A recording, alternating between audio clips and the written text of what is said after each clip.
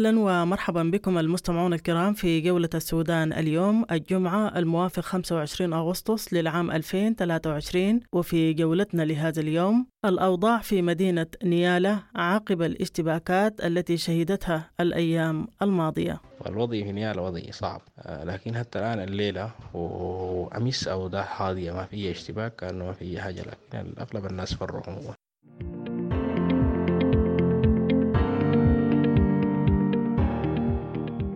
ووزارة الصحة بالولاية الشمالية تحدد 6 ساعات لغسيل الكلى في الأسبوع، ومرضى الكلى يناشدون عبر راديو دبنقا وزير الصحة الاتحادي هيثم محمد إبراهيم بالتدخل، لأن 6 ساعات للجلسة أدت إلى مضاعفات لبعض المرضى.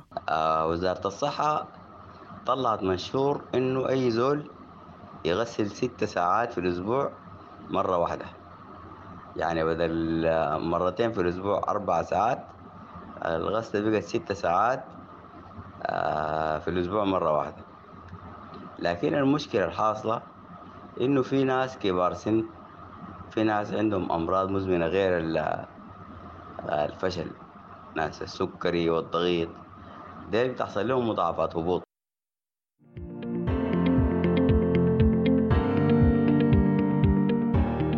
وفي جولتنا أيضا انتشار الملاريا بمراكز إيواء سنار أدت إلى وفاة طفلة في 10 من عمرها، ومناشدة للحكومة بتحسين البيئة بالمراكز. صراحة الوضع ماشي للمجهول، يعني إحنا بنعاني من قصة ملاريات، يعني وتحديدا قبل يومين أو تحديدا يوم مساء يوم الأربعاء فقدنا واحدة من أطفال مركز الإيواء، عمرها 10 سنوات، نتيجة لإصابتها بملاريا خبيثة.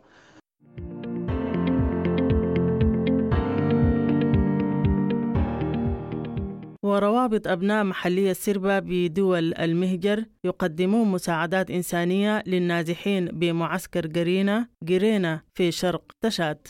أبناء محلية سربة، الروابط أبناء محلية سربة في دول المهجر، كتر الله خيركم وربنا يحط في ميزان حسناتكم. شكرا.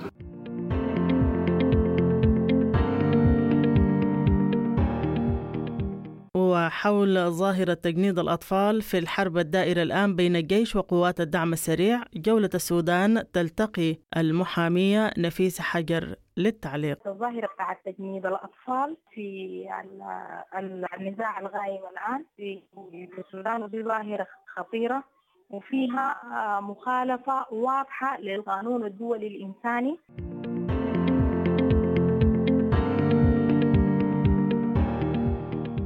ونختم جولة السودان اليوم مع البروفيسور صديق تاور عضو مجلس السيادة السابق حول مشاركة حزب البحث في اجتماع الحوار السوداني الذي ينظمه الاتحاد الأفريقي. الوهلة الأولى يعني واضح أنه هناك خلل كبير جدا في هذه الدعوة، واللي حددت موعد حضور المدعوين ومغادرتهم وموضوع الاجتماع.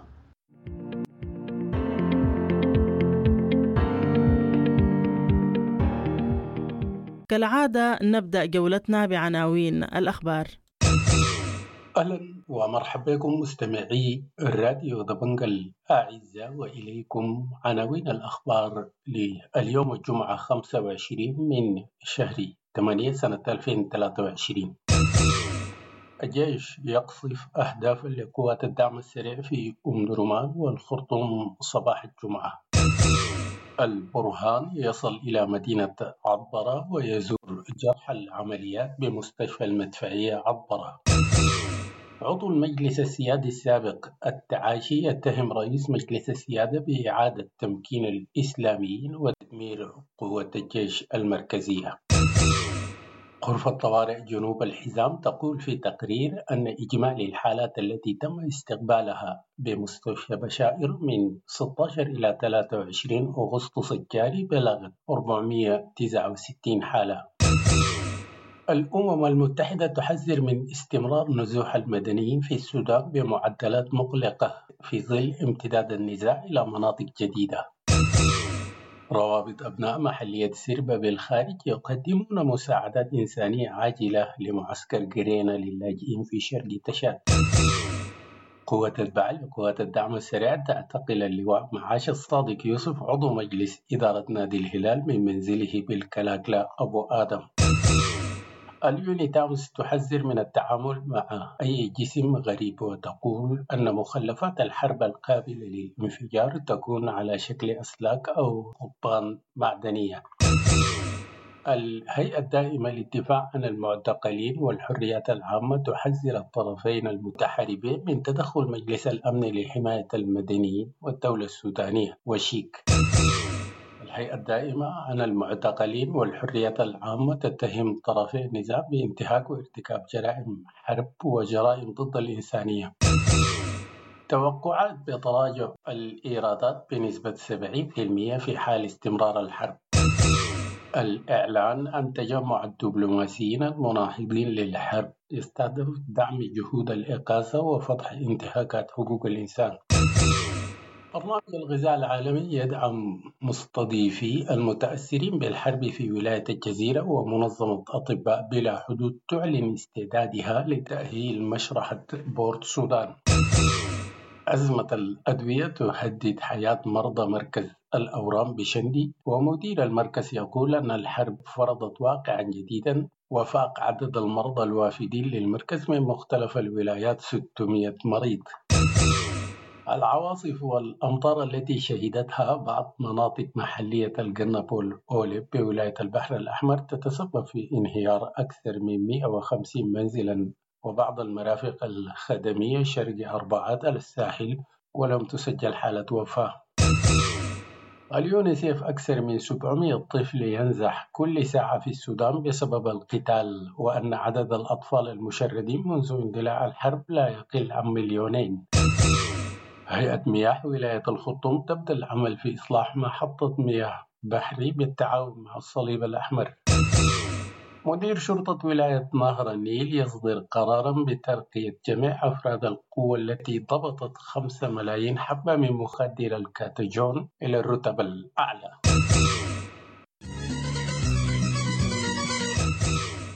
مرحبا بكم من جديد المستمعون الكرام في جولة السودان اليوم، ونبدأ جولتنا من حاضرة ولاية جنوب دارفور نيالا، والتي تشهد معارك ضارية منذ ما يقرب من الأسبوعين بين الجيش وقوات الدعم السريع. أدت هذه المعارك إلى نزوح عدد كبير من المواطنين إلى المناطق المجاورة والولايات المجاورة بجانب توقف القطاع الصحي بالمدينة. جولة السودان التقت أحد المواطنين ليحكي لنا الأوضاع في مدينة نيالا خلال الأيام الماضية وكيف أصبحت اليوم.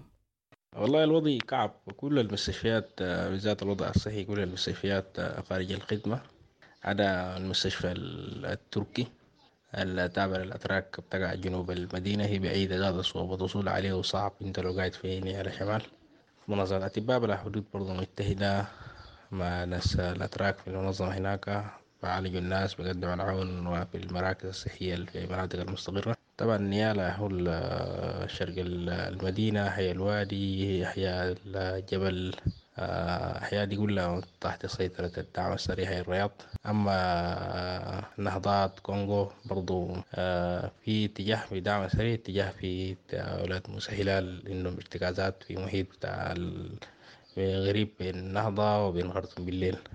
لكن أهل كلهم فروا، أغلبهم مشوا هاي جير طبعا بكل أحياء آمن وسالم، لأنه تحت حماية الحركات المسلحة الموجودة هناك، العميد الموجود.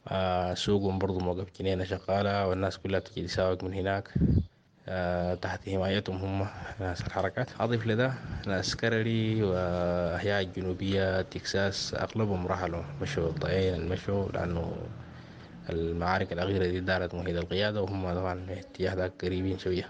والوضع في نيالا وضع صعب شوية، في غلاء في معيشة، أسعار سلع برضو مرتفعة. لكن حتى الآن الليلة وأمس أو ده هادية، ما فيه اشتباك كأنه ما فيه حاجة، لكن أغلب الناس فروا عموما.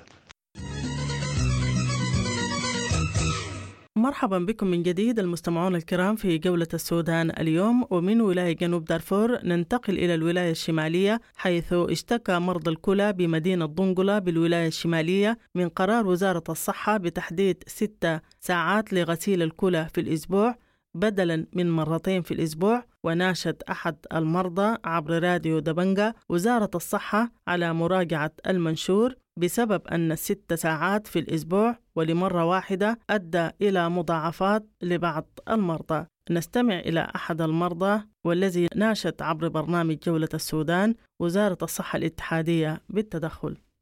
وزارة الصحة طلعت منشور إنه أي زول يغسل 6 ساعات في الأسبوع مرة واحدة، يعني بدل مرتين في الأسبوع 4 ساعات، الغسلة بقت 6 ساعات في الأسبوع مرة واحدة. لكن المشكلة الحاصلة إنه في ناس كبار سن، في ناس عندهم أمراض مزمنة غير الفشل، ناس السكري والضغيط، ديل بتحصل لهم مضاعفات هبوط. يعني في ناس الزمن الغسيل كان 4 ساعات ما بيقدر يكملوا 4 ساعات، فبقت الشغلانية أول غسلة يعني احنا خشيناها امبارح 6 ساعات. أنا شخصيا ما تحملت، أنا من الساعة 5 جاني هبوط وتعبت جدا والله. هسه أنا يا دوب صاحي من النوم، يعني هسه تقريبا الساعة 8:12 يا دوب صاحي من النوم. من امبارح الساعة تقريبا يعني 8 أنا نمت. فصعبة جدا، يعني 6 ساعات دي صعبة جدا على الناس يتحملها.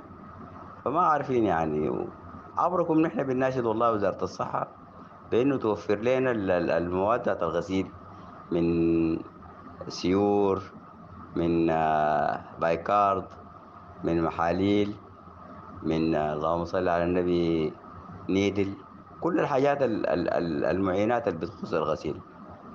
يعني ما يعني مريض الكلى ده ما بيتحمل يفوت غسله، ونقول الحمد لله رب العالمين على الشيء الحاصل، ونسأل الله انه يعني يصلح الحال. مرحبا بكم من جديد المستمعون الكرام في جولة السودان اليوم. ومن الولاية الشمالية ننتقل إلى ولاية سنار، والتي يعيش فيها النازحون بمراكز الإيواء أوضاع إنسانية مزرية، وأيضا شكاوى من انتشار الملاريا مما أدى إلى وفاة طفلة في 10 من عمرها. جولة السودان التقت أحد أعضاء غرفة طوارئ سنار ليكشف لنا المزيد عن الأوضاع الإنسانية والصحية بمراكز الإيواء بولاية سنار.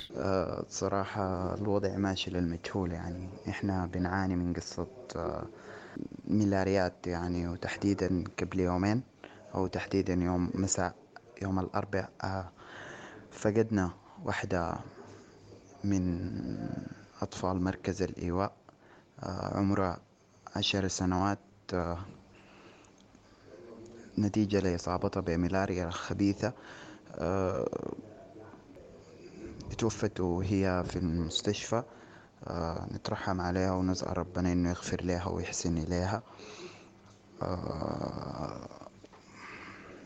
ما أعرف يعني الوجع بقدر ما الواحد يتكلم بتوجع كتير يعني.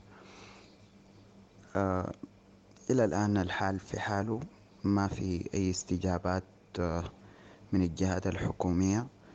ما زال الخريف يعني بيرمي وبظهر لنا كل يوم حاجة جديدة.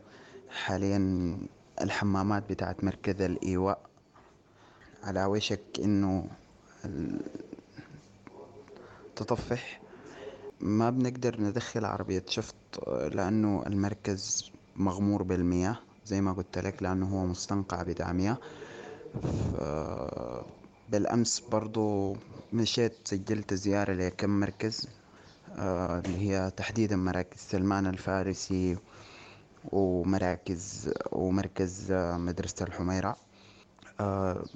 نفس الأوضاع الإنسانية المزرية اللي قاعدين يعيشوها الناس، هم ممكن يكونوا عايشينها وبمعاناة كبيرة شديد، بيعانوا من مشاكل كثيرة، مشاكل الحمامات يعني تحديدا، مشاكل الخريف ككل.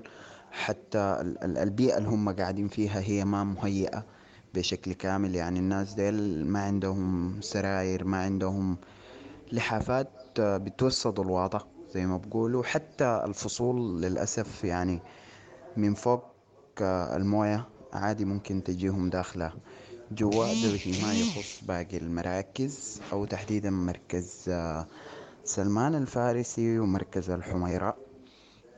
فالأوضاع الإنسانية مزرية صراحة، يعني بدون أدنى تدخل حكومي واضح أو حتى من قبل المنظمات. يعني معظم الحاجة دي أنا ذاتي داير أشير لها، يعني المنظمات بتجي بتجمع داتاتا اللي هي عايزاها، لكن للأسف ما بكون في تدخل بصورة عاجلة. يعني إلى الآن يمكن كمية من المنظمات تجات جمعت داتات، إلى الآن ما شفنا حاجة وصلت. مرحبا بكم من جديد المستمعون الكرام في جولة السودان اليوم، وننتقل إلى شرق تشاد، حيث قدمت روابط أبناء محلية سربة بالخارج مساعدات إنسانية لمعسكر قرينة للاجئين في شرق تشاد. وهذا المعسكر يضم الفارين من محلية سربة بولاية غرب دارفور إثر الأحداث الأخيرة التي شهدتها ولاية غرب دارفور بين الجيش والدعم السريع. نتابع جانب من الاحتفال الذي نظمته روابط أبناء محلية سربة بمعسكر قرينة للاجئين في شرق تشاد، والذي قدمت من خلاله المساعدات الإنسانية. هذا سمينا كلمة من منسق معسكر قرينة من الأستاذ أنور. والآن إن شاء الله نستعرض لكم محتويات القافلة. القافلة احتملت على نوعين من الدم. احتملت 106 جوال دهن، أين الثانية 500 قطعة مشمع للمطر. وأخواننا سرفجدات وصلوا لنا 10 جوال ده برضه بمجهود كبير، يعني ما يشمل كل شباب سرفجدات في فئة معينة، يعني وضع الغيرة في قلبه أنه ألحقكم بهذا الدعم البسيط. ونتمنى باقي الكيانات برضه يقوموا بنفس المسألة. خوفوا النسمة وكلمة من رئيس لجنة التوزيع عبد المجيد إبراهيم قندوب. بسم الله الرحمن الرحيم. الحمد لله حمد الشاكرين، والصلاة والسلام على النبي الكريم. الشكر للناس اللي قدموا هذا الدعوة. الشكر لله سبحانه وتعالى، ومن بعد الله سبحانه وتعالى الشكر لهم على هذا المجهود والدعم الصحيح اللي قدموا لأحدهم اللجوء في دولة تشاد. وهذا مبادرة طيبة، وإن شاء الله هذه الجهد وهذا الدعم يلقى مكان، ويلقى الزول اللي ما عنده كنت يوم يلقى إيش، والما عنده ديما يلقى مشمع. الناس ما قصروا في حديثهم، أنا بس نقدم لهم صوت الشكر. شكر لناس فرنسا دعمكم وصل، شكر لناس استراليا دعمكم وصل، شكر لناس إسرائيل دعمكم وصل، شكر لكل أبناء محلية سربة، الروابط أبناء محلية سربة في الدول المهجرة.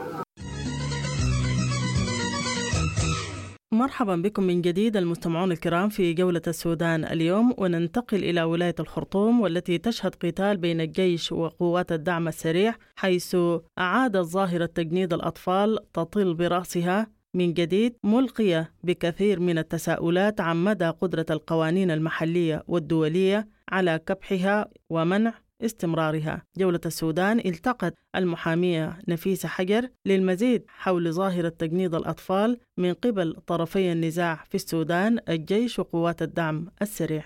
في الفترة الأخيرة ثاني رجعت ظهرت الظاهرة بتاعت تجنيد الأطفال في النزاع الغايم الآن في السودان، ودي ظاهرة خطيرة وفيها مخالفة واضحة للقانون الدولي الإنساني اللي هو والاتفاقيات اللي أساسا موقع عليها السودان، اللي هي في إطار حماية الطفل وحماية حقوق الطفل.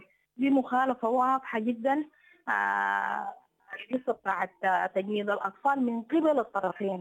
يعني في الفترة الأخيرة ظهر، يعني حتى نحن ذاتنا في مرورنا عبر الارتكازات الموجودة إن كانت بتاع الجيش أو بتاع الدعم السريع، لاحظنا وجود الأطفال يعني في الغوات المغاة من قبل الطرفين. إضافة إلى الفيديوهات ظهرت في اجتياح أم درمان، ظهر مجموعة من الأطفال تم استنفارهم. حتى في الفيديوهات دي يعني أطلقوا عليهم اسم المستنفرين من قبل القوات المسلحة السودانية. وده دي إشكالية كبيرة ومخالفة واضحة لاتفاقيات الموقع عليها السودان. يعني ده انتهاك واضح وصريح بالنسبة لحقوق الأطفال. الآن يعني حتى هي مبدأ وجود الأطفال في مناطق النزاعات بذاته هو بيسبب إشكالية نفسية للأطفال، فما بالك يعني لما نلقى أطفال يعني بيشاركوا هم ذاته في العمليات الحربية. القانون الدولي الإنساني بصراحة وضح إنه حتى استخدامهم كحمالين وكمراسلين وكطباخين دي ذاته نص على تجريمة، فما بالك يعني لما نشاهد أطفال وهم بيحملوا السلاح وبيقاتلوا مع القوات المغاثلة، إن كانت قوات الدعم السريع أو الجيش السوداني. وهم يعني ودي المفروض المجتمع الدولي يلتفت لها، والمفروض مجلس الأمن ياخذ موقف واضح، لأنه دي تعد جريمة من جرائم الحرب. استخدام الأطفال في النزاعات دي بيعتبر أحد جرائم الحرب.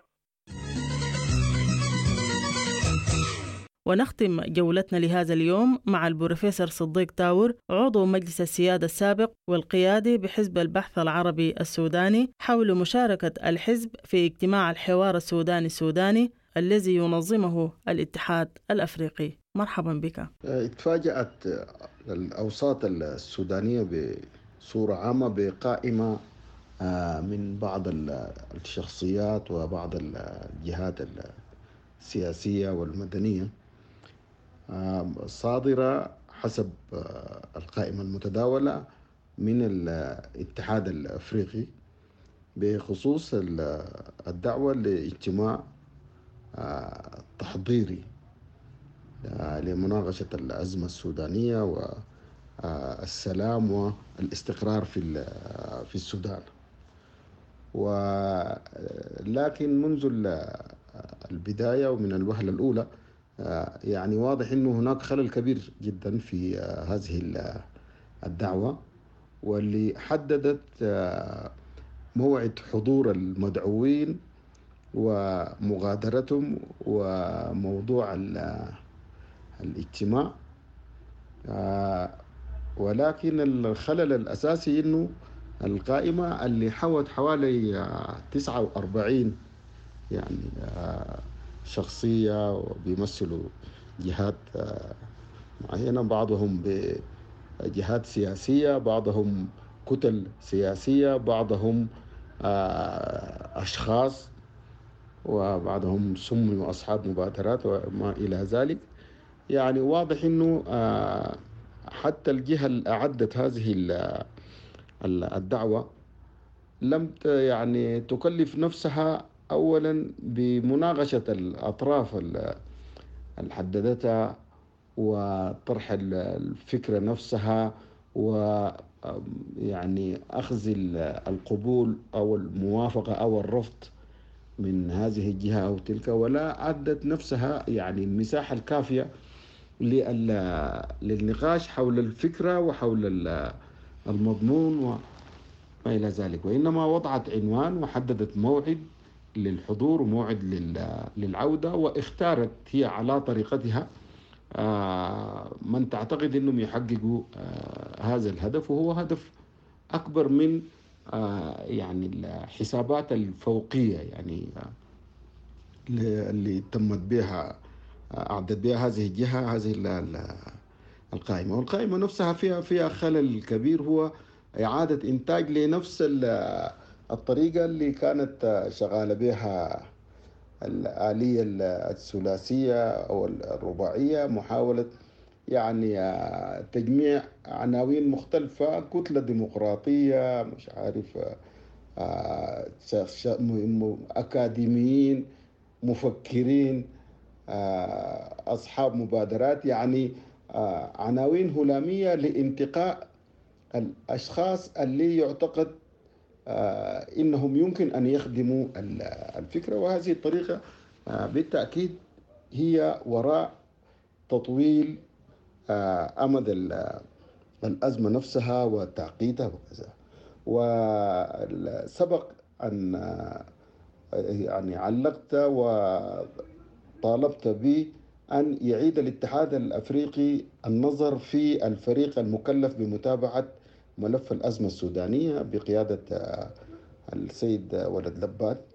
هذا الفريق طريقة تعامله مع الأزمة السودانية فيه تبسيط، فيه قدر كبير جدا من الاستخفاف، فيه عدم الإحساس بتعقيدات الأزمة السودانية، وربما حتى عدم الإلمام. واعتقادي أنهم يتعاملوا مع هذه الأزمة باعتبارهم موظفين في منظمة إقليمية معنية ب يعني إدارة ملف في دولة من الدول بطريقة وظيفية. ليسوا حريصين بأن تنتهي الأزمات في هذه الدولة حتى يحافظوا هم على الامتيازات اللي بيلقوها من خلال هذه الوضعية.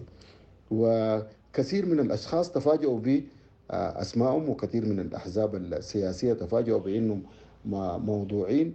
وفي هذه الآلية في طريقة الاختيار وتحديد الناس، يعني هذه الطريقة غير جادة، هي مجرد لملمة لأسماء وعناوين، فهي لن تنتج أي حل.